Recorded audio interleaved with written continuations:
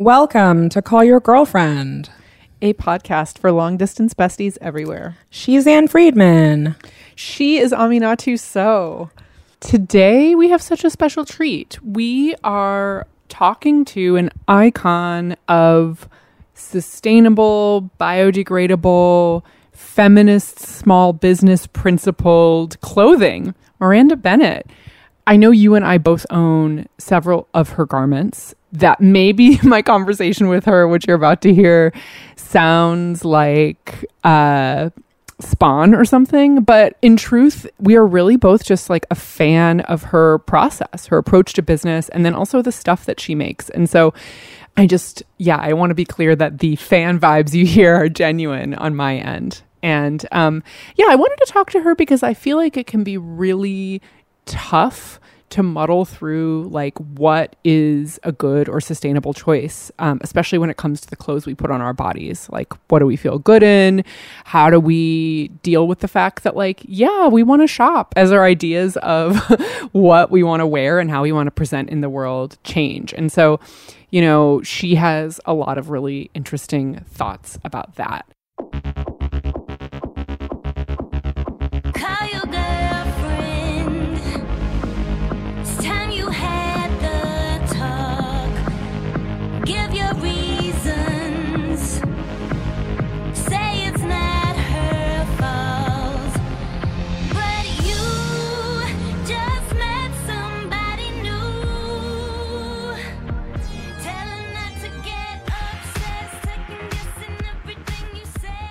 Also, as a really sweet bonus for our listeners, Miranda is offering 20% off everything on her site for CYG listeners through the end of September. Totally unprompted. Again, I swear, I know it sounds like Spawn, but it's not.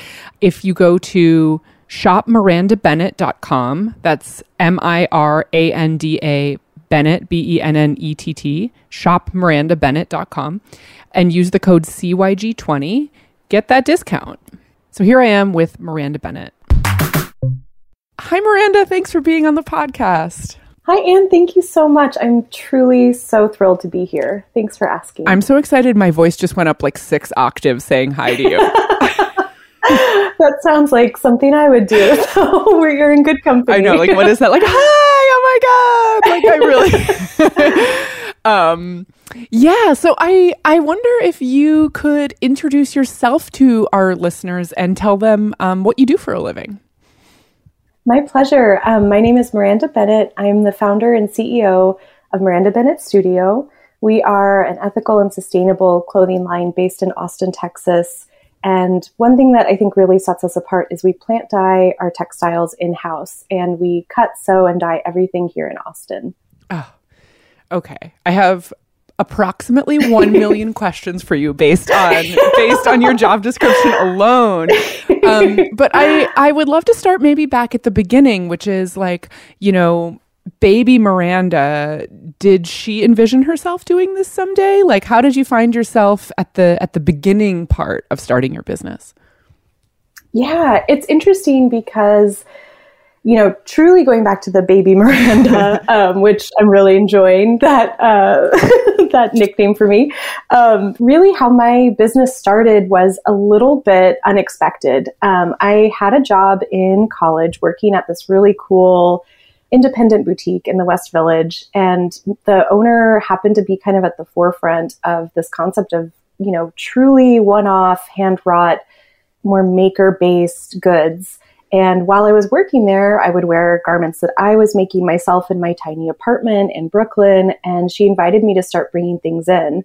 So my senior thesis was actually about sort of returning to a more cottage industry approach to making apparel. So moving away from mass production, moving away from, what was at that time really the beginning of seeing fast fashion kind of on the rise, and instead offering these slower, fewer, kind of more homespun items.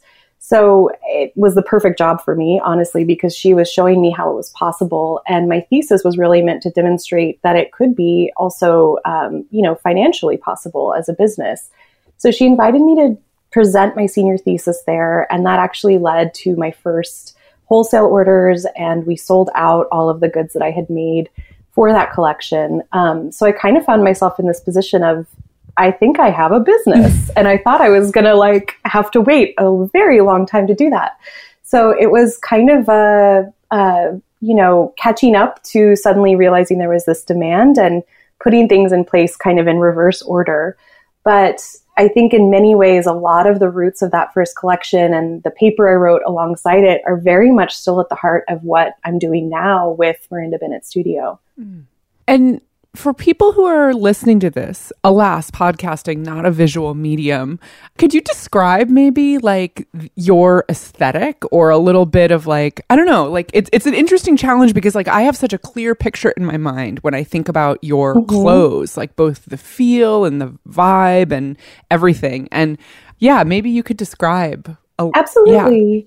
Yeah. So the collection is really rooted in pieces that feel as good as they look when you're wearing them.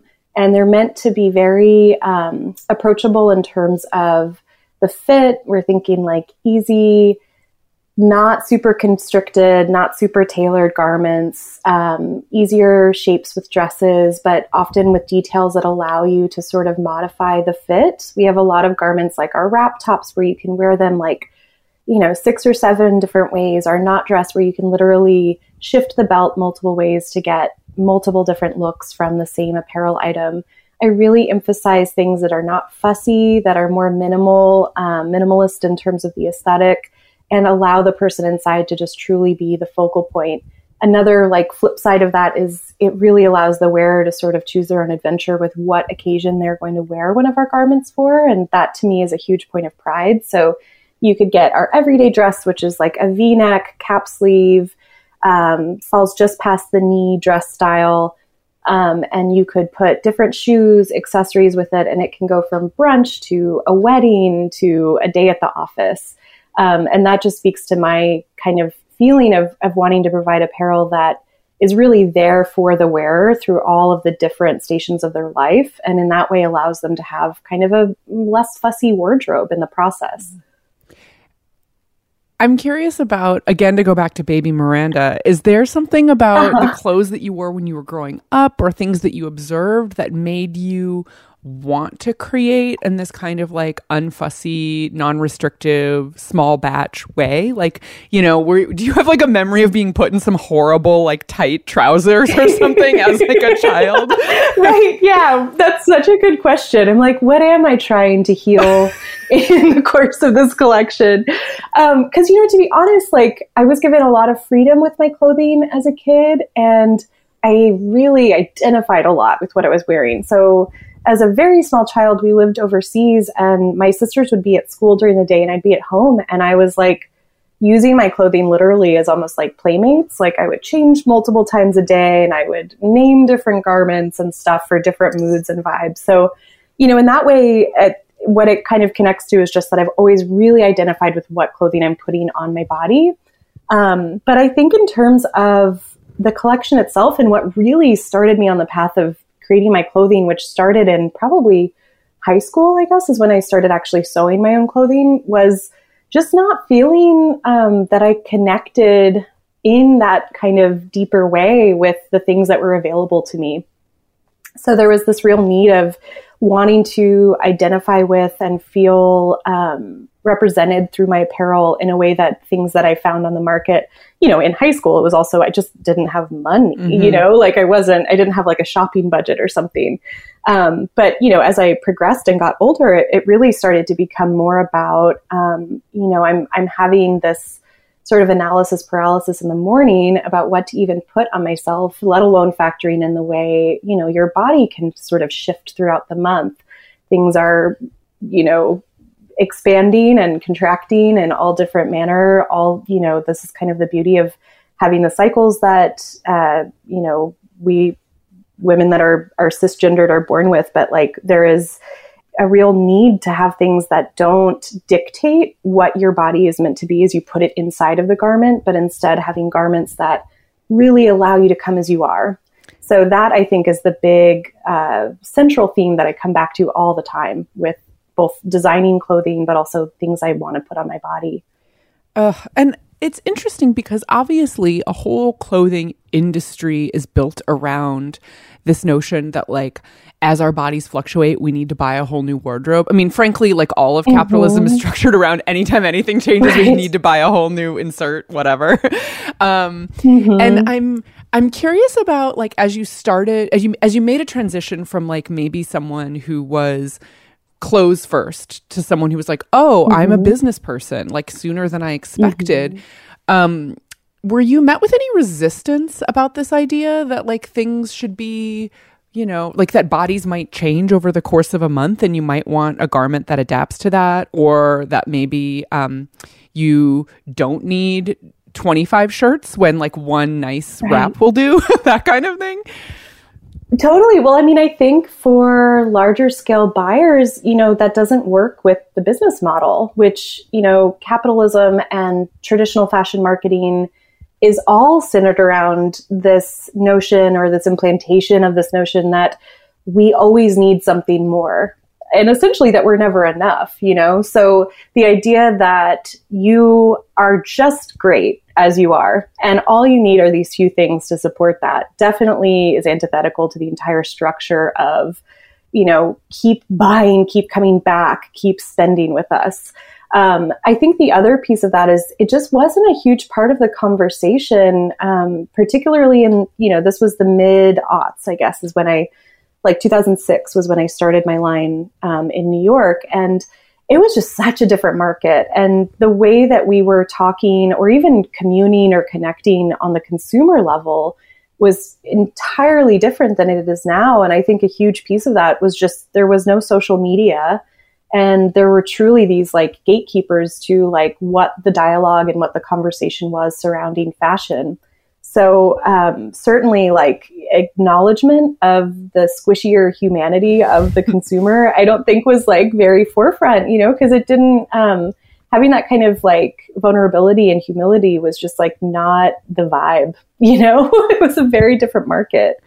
Gosh, that's so interesting because like I think about all the time how the best thing I ever did for my body image was learn to sew, like to kind of get away from like I do or don't fit a number or a style and move toward a like, this is the shape of my body. Like these are the measurements of my body roughly. You know what I mean? Like, and the kind of the specifics of that rather than like, rather like than they're just numbers. It's not loaded. It doesn't have some value associated with it. Yeah. Like somehow the value of like my hips are X number of inches at the widest part is way less loaded than like I'm a size whatever. You know what I mean? Like, oh, completely. Yeah. And I think like, you know, I forget sometimes, this is going to sound like really up my own ass, but like I forget sometimes about like the experience of the world of not being able to alter or make your own clothes. And like, and I see like, you know, you're totally right. Like a huge shift in the desire for more knowledge about like specific bodies, and like, you know, adaptable clothes, like the ones that you make that are like elastic or blousier or a little less blousy on different bodies, but essentially the same garment. And you mentioned social media as a thing that's really changed since the mid-aughts. And I'm wondering if you could say a little bit more about that, like for better or for worse, because I think we hear a lot about like the body image negatives of being on social media and less about this kind of a possibility model or maybe more interest in in a different kind of shopping or clothing experience. Yeah, I think a big part of it is there's no longer this erasure of who, you know, marketers want to sort of put at the forefront of this is the desired form, you know, of woman, of man, of whatever. And I think, you know, this sort of sense of saying, I'm here, you know, I'm here, I have needs, I want to be acknowledged. And I think that part of social media that like literally, and I think it's led to so much incredible body positivity in so many other ways, IRL, beyond social media. And I do think it's like a side of it that, you know, I see a very strong corollary just from being on the before and now on the after, but I don't know, you know, like how much that, we focus so much on bullying and all of the parts of social media that can be so it's like, for kids, there's this whole new space to be like scrutinized. Well, on the flip side, I think there is this whole new space to be celebrated. And I think that's been one of the most incredible parts is like, if this magazine isn't going to publish my body, I am going to publish it myself. I am self-publishing on my page, on my feed, and I'm connecting with others that are in the same boat as me. And I think that is one of the biggest like atrocities of the system that we live in the way that, there's so much self-loathing built into just identity formation in our culture. I think on the other side of that, there is this opportunity to like really eschew that, to like wipe that away and to really instead say like, oh, I don't have crazily big arms, or I'm not a freak for not fitting into this size. I mean, that was something that came up so much. We just rolled out a new sizing initiative a few months back to make the collection even more inclusive. So we've gone from primarily one size or like a 1, 2, 3 size to now having 6 sizes, and we range 0, 0 to 30 currently, and we hope to just continue expanding. But like in the process of doing the fit testings that informed those patterns, so many women, as we were taking measurements at, check-in, would be like, oh, I'm like, I'm embarrassed about this or about that, or I just have freakishly large arms, or I have, XYZ. But we'd hear the same exact sentiment over and over and over again, So it's like, oh, wow, every single woman thinks that she has freakishly large arms. Though that alone disqualifies that very concept that there's anything unusual going on here, And I just think that I'm on a real ramble now, but anyway, I think there is like a real a shift in terms of just visibility, and I think in visibility so much becomes possible because just to see yourself is so empowering, and from that, I think so many more conversations are able to form.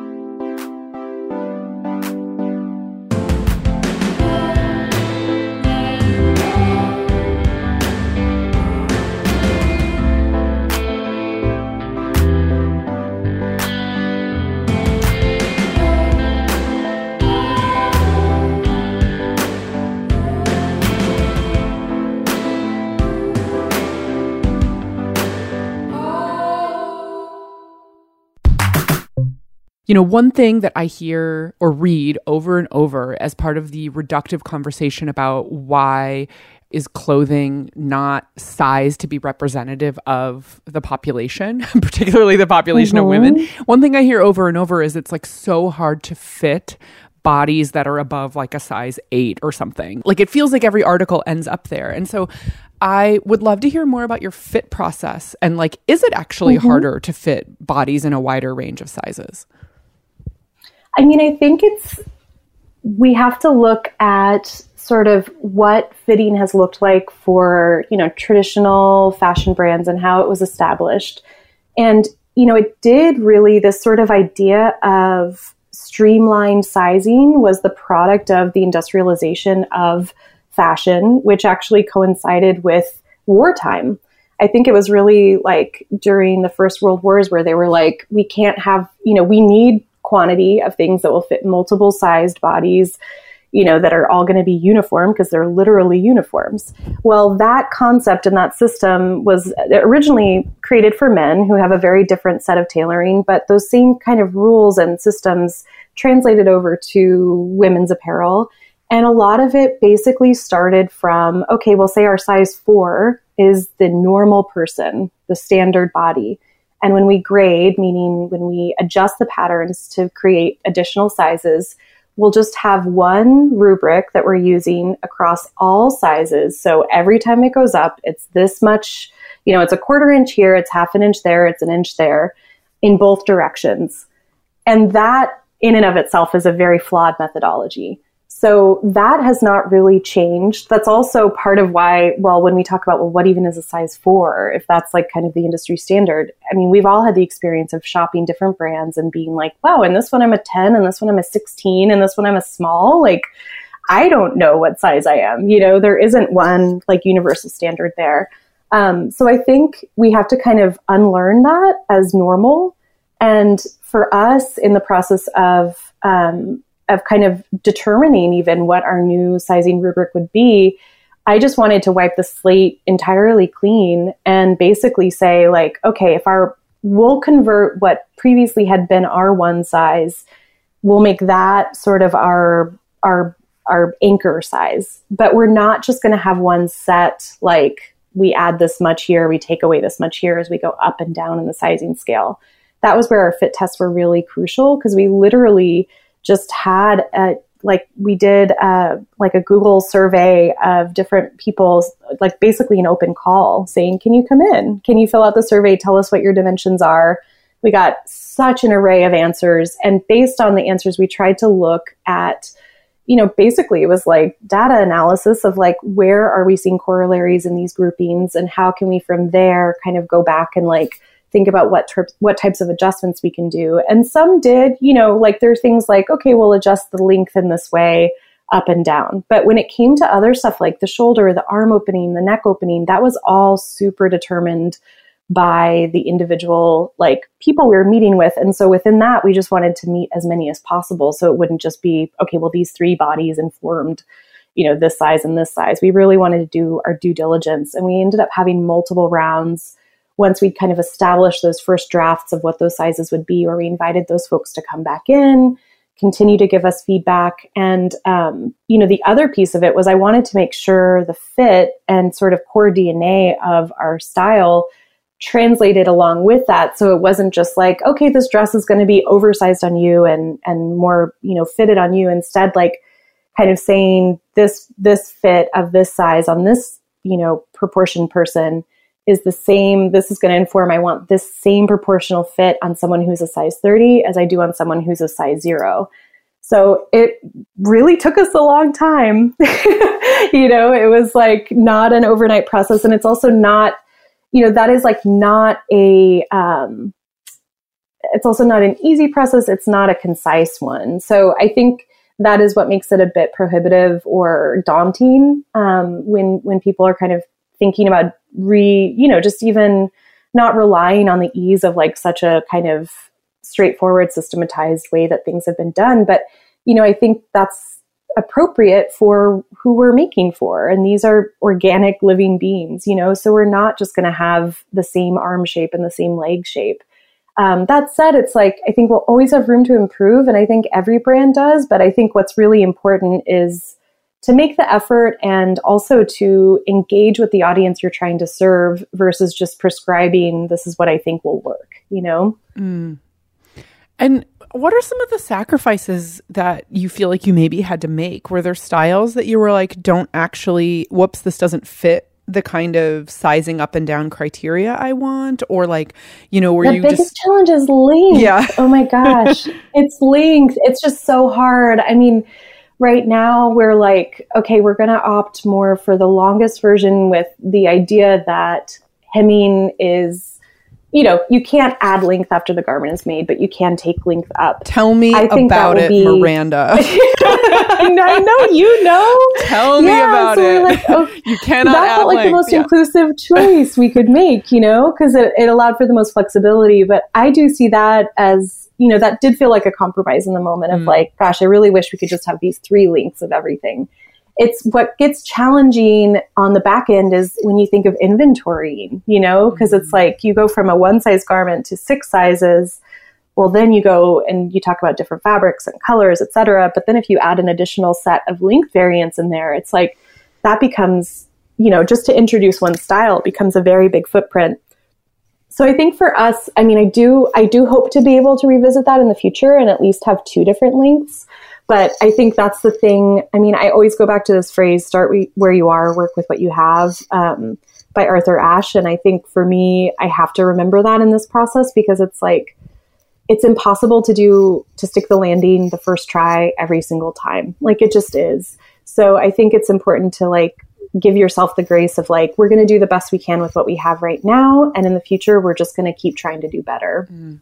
Who are you looking toward, whether they're like individuals, maybe not even people in your exact business? You just mentioned this Arthur Ashe quote, but I would love to know a little bit about like how you collect ideas for not just, style wise, but like how you want to run the business. Like what are some of the things that have really shaped the decisions you've made recently? Well, this isn't a person, but this is something that I kind of established for myself, which is thinking of Miranda Bennett Studio as being grounded in like 3 core pillars of sustainability. And to me, those are, 1, are the processes and materials sustainable? 2, are the outcomes or the steps required to accomplish them sustainable for the members of our team? Like, as in, is this in proportion to the amount of work and the type of work that team members are accustomed to dealing with? Or is this going to lead to burnout or overwhelm or, just have other detrimental impact on the sustainability of their very position within the organization?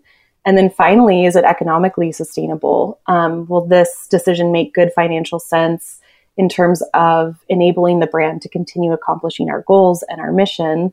Because, that is the reality at the end of the day. You have to be financially, economically sustainable to accomplish sustainability as a broader sort of term and concept with the work that you're accomplishing. Mm-hmm. So that's something I go back to all the time. And that's kind of, especially for evaluating, a new category or, any bigger decisions, or even like, can we do this event? Sometimes it's stuff that basic, because all of those things, when you look at like, especially for a brand like ours that has such a big process and production footprint in it, we have to be so mindful of the ways in which we can get spread too thin very quickly. So I think that's, to me, that's like the crossroads of all of the meanings of sustainability. And I try and just use that to inform all of our decision making. Mm. I mean, that sounds really fucking hard. I'm not going to lie. Well, let me, spoiler alert, having a sustainable fashion brand is really fucking hard. It is so fucking hard. Like, it's not for the faint of heart, and it's definitely not easy. It's just, you'll notice the financial, evaluator, that's 3rd on my list, but that is another layer or another, ingredient in terms of why it is so hard, because you're not just saying it's bottom line driven. That's such an easy methodology to make decisions by. And I'm really trying not to do that. And I think that is like a very feminist approach to having a business, is to not only, to exclude the human aspect of the work. And so what have the ramifications of that been? Because I think about, I often think about in like my own business, people who have the ability to only make choices aligned with their feminist values often have some kind of other financial backstop. Like, it's really easy to say no to a bunch of really surface level celebrity profiles and only write really meaningful things if you don't need to make your money that way.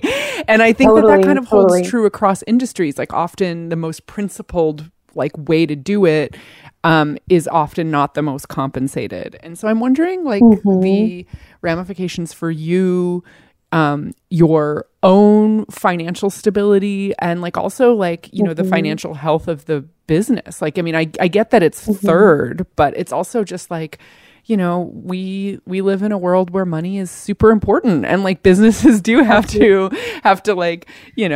maintain themselves. Totally. And I appreciate you asking that. I think particularly as a bootstrapped company, and as someone who didn't grow up with, I'm not of means. I didn't grow up with means. And, from day one at starting my business, it was literally what I could scrape together. And, that has continued to be the case. And, I think there is this sense of it's this rarefied space if you're not putting money first.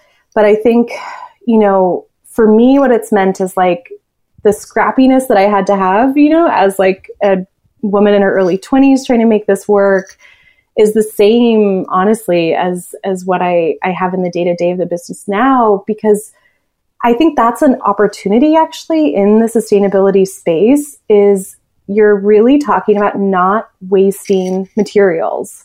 So in our case, things like our zero waste initiative that we've done since 2016 means we literally don't throw away any of our garment, any of the scraps from the fabric that we cut to make our garments. We make new products with those and we sell those for a profit, so there's There's this way that like really being, and it's funny. I'm like, oh my gosh, I'm about to say really being scrappy as I'm talking about using fabric scraps is like the punniest, most ridiculous thing. But, you know, truly to understand that that doesn't mean like putting people and planet first does not mean we're not profit motivated or profit aware. Because I think at the end of the day, that's like, I owe that to my team to always be factoring that in, but I will definitely factor in their well-being and my own well-being above that. So it's kind of, it's not to say I'm not aware of or in, you know, I always have the bottom line in sight. I think that was a big lesson for me too in the process of growing and establishing my business was, even if you're an artist and even if this is not the kind of thing, you know, even if it's like heavy or intense to have to be so aware of your cash flow situation and your cash position, it is so essential, and only bad things come from denying that. I think on the flip side, it's just, where does that sit in the hierarchy of needs for the day-to-day of myself and my team? Has there ever been a moment when you were like, this isn't working, this is just too hard, I'm going to go design clothes for a not huge and evil, but like bigger clothing company, or I'm going to like be... Yeah. I think like, absolutely. And I think it's like, I feel like most entrepreneurs have their like really funny, like, well, always get that job at Staples, get those benefits. Like, it's honestly more of like, I saw a really funny meme that was like the O.J. Simpson white Bronco was like, this is a small business owner, and all of the cop cars behind it were like the IRS, like mean people on Instagram, like the family that, you know, you're neglecting. Like, there's so many layers to like how, you know, what you give up to do to walk this path. And at the same time, I think the biggest is the isolation of it. I think it really can be a lonely space at times because everyone's individual business and individual set of challenges are just very unique to them and idiosyncratic to whatever the space that they're in is. And, you know, you can have very sympathetic partners, friends. You can even have, you know, networks of other people that are doing, you know, that are kind of walking a similar path. But, you know, at the end of the day, you're always kind of alone in the weight of what you're shouldering and what you're bearing. And I think it's healthy and natural to evaluate that at times and say, is this something, you know, is this sustainable for me? And I think every business person has that like exit fantasy. And for me, it's just like, I just always come back to the same place of like, I couldn't imagine myself doing anything else. I know that's like cliche, but it's true. And it really is like, you know, why I even joke about like, I'll just get a job at Staples or Starbucks or something, because I think if I weren't to be doing this, I would almost just need to be doing something completely different, because I think it would be too painful to be close, but to not have it be, you know, my true vision. I want to tell you about an experience I had recently, which is that I was chatting to a friend of mine who's in a sustainability grad program. And he was like, you know, weirdly, like, you know, and he named a brand and he was like, they don't advertise themselves as being super sustainable because they don't think it moves product, but they're actually like one of the best companies, one of the best kind of like big, well-known companies. And and right, exactly. And I'm not naming them for a reason, just a minute. And I was like, okay, like, and I needed a new thing. And so I chose this company based on this knowledge from my friend, and the product arrived in the biggest box I have ever seen, like a ridiculously oversized box for the size of the product. And I know this was like some like background info. It wasn't like the company's positioning itself this way, but like I really felt like I had been had. I really was like, I'm making a good choice. And then it came and I was like, oh, I'm not making a good choice. There's no good choices. And I'm wondering if you have advice for people on the consumer side of things as they think about wanting to support brands that have a really, not just like on an environmental level, but like the kind of wide-ranging definition of sustainability that you described a little bit earlier. Like what do we look for? How do I know that it's not just some like, you know, eco-washing scam? What do I do as a consumer? Yeah, well, and I appreciate the question just just to even have that posed, because I think unfortunately we do exist in a climate and a culture where so much of the sort of responsibility and ultimately discernment falls on the consumer. There's so little in place in terms of really, ensuring that there are practices in place that are mindful of the environment. When we just don't have that kind of regulation, I think I'm starting to see more, and often it's more in a local municipality level, but at the end of the day, it does mean so much more of the sort of burden of choice and, due diligence is on the consumer. So I appreciate the question just being posed. I think for me, selfishly as a small business owner, I would just say the smaller the business that you're interfacing with, the more access you actually have. Oftentimes the owners or people very close to them in the organization are the ones on social media. When you're dealing with a smaller brand. And it really is, in terms of local economy, a huge boon to that economy to shop with small businesses. I don't remember the exact quote, but it was something like, somewhere in the realm of 60 to 70 cents of every dollar spent with a local small businesses remains in the community. I think that is just so massive when you think of, smaller operations that are really trying to make a difference. And just the ripple effect that can have on the local economy and the local jobs. But I think in terms of broader, decision-making around things like toilet paper or, household goods or, cleaning products, whatever, things that we really need to use on a daily basis, I think even considering how your shopping is so important, like what you just described with that packaging fail is so common. And unfortunately, I've been reading a lot recently actually about, sustainability and supply chains and, which is better, in-person shopping or e-commerce shopping. And e-commerce shopping generally is because there's just one vehicle moving these goods from location to location versus every individual purchase being attached to an individual in a car driving to and from. But then you have those experiences where you're like, why was my paper towel roll bubble wrapped and sent in a box that could have fit a microwave, And I think that's where I think there are better options. And I think that is where the more humanity that can be involved even in those steps is so vital. Things like Amazon, I think, are often the biggest perpetrator in these sort of packaging fails because it's so systems oriented that no one's actually having that human intervention of wait a minute, I don't need to bubble wrap this thing. I could practically just have a stamp on it and go. But, I think what's important is when you're looking just on a broad level at a brand and deciding if this is the one that you want to vote with your dollars towards, really seeing what kind of information is available and what information is not. And I think you just have to have a BS filter for a lot of this stuff too. I don't know if that actually helps. I think I'm just pointing out all the stuff that makes it so challenging. But, I do think at the end of the day, where you can, shopping locally, shopping mindfully in terms of combining trips to one area. If you know that you are going to go in person, think about places where you can have the biggest impact in multiple businesses in one smaller area. Also just thinking about what makes the most sense to purchase online versus what makes the most sense to purchase in person, and really looking at the company that you're shopping with and making sure that they're being transparent, that information is available to you. If it's not, you should wonder why, because it is often very intentional when things are excluded. Mm. And are there any shortcuts? Are there I see sometimes brands that tout themselves as sustainable will say we're certified by, and then insert a label or I don't know. Mm-hmm. Is there any of that stuff that you think is actually useful to look for in terms of, maybe how the textiles are produced or things like that? Mm-hmm.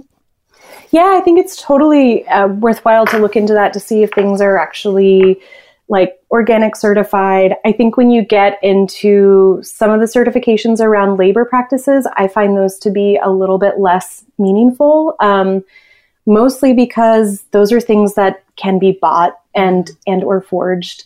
And unfortunately, it's a lot for a brand to keep up with if they're manufacturing overseas and they work with this one place and, they present that they have the certificate at the time that you're quoting with them, whatever, like that is not due diligence, like actually going and seeing and walking the floor and understanding what's going on to me is pretty essential. And I just think when people only have like, well, we work with ethical factories, period. Like, what does that really mean? I think that's a big part for me of why we manufacture in-house and domestically is like, to me, it's just critical to see the faces, to know the names, to get the process of like what is actually going down. But I think materials are certifications that I trust more. And I also think like really looking at where something is made is very important. I've been surprised oftentimes to see that, a brand at a specific price point that I think of a certain way, I'll like have one of their garments in hand and the label says like, made in China or made wherever. I mean, that's not to say made in China is bad, but that does make me want to dig deeper and understand a little bit more about what those conditions are and what the brand is willing to share about that manufacturing partnership. Yeah. And then the other thing that I think about a lot when it comes to brands that self-tout as sustainable versus like actual sustainability is just the price point. Like I think that everybody can look at like a $5 garment and know that is not sustainable on a variety, unless it's from a thrift store. From a thrift store. Thank you. A new $5 garment and know that's not sustainable. But I also think that like, the vast majority of people are budget constrained too. And so to sort of say like, okay, like how do I balance honestly the sticker shock of a truly sustainably priced garment with like my desire to have 3 cute things as opposed to this one. Right. Yeah. Like, how do you think about that? And, maybe I would love to know about how conversations you've had with like your consumers or like, I don't know. It seems like it would be really, really hard to price stuff for this reason. Oh, totally. And it is. And I'm so aware of that because like I said, like I don't come from a wealthy background. I started sewing in high school because literally like outside of my grocery store job, there was no spending money, So I totally understand that. And that very much speaks to the roots that I come from. But I think what it all comes down to is cost per wear and the true cost to the environment and the humans that are engaged in the supply chain. So I think like we as consumers have really grown accustomed to purchasing more for less, keeping things for far less time, and then disposing of them, and the cycle continues. So our suggestion is really just that you buy less, keep things longer, and in that process, the cost of that garment is exponentially going down when you keep it for 3 years and you've worn it 2 times a week for the majority of that time. That said, I still understand the like onboarding, like when you first make that kind of conversion, it feels like, okay, I got one dress, cool. I'm going to go shopping again in, 3 years. Long. Like it's not an easy transition. And I completely appreciate that.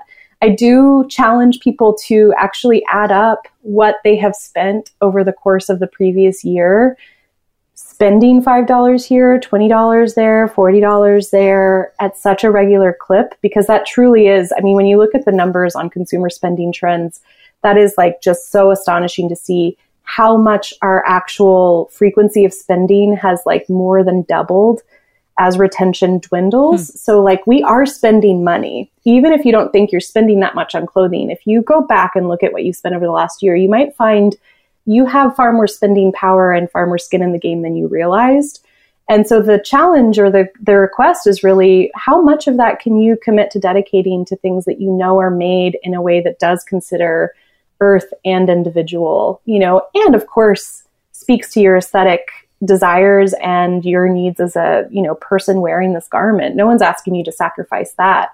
I think too, to supplement, making those bigger investments, there are options available like secondhand shopping. I love thrifting. I had one of my dearest friends would always say, my favorite thing about a thrift store is that I can walk in and I know I can afford anything in the place. And that is like such a fun feeling.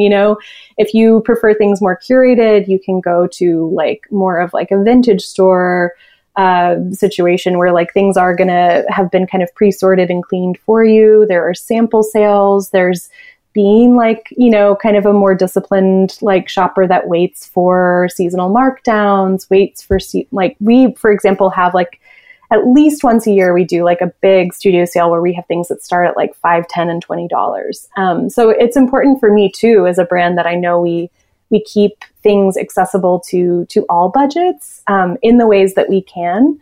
But I think at the end of the day, it just really, we're talking about buying less, keeping things longer, and just having a bit more intention in terms of making those purchases. We're almost out of time, but I want to do a quick lightning round if you're up for it. Sure. I'm going to throw a new one in based on a concept you just introduced me to, but can you identify your like highest, your lowest cost per wear garment, like in your closet? Is there something that you're just like, I've worn this actually a bajillion times? Oh, the everyday dress in silk noil all day. What color? All day what long. Color silk?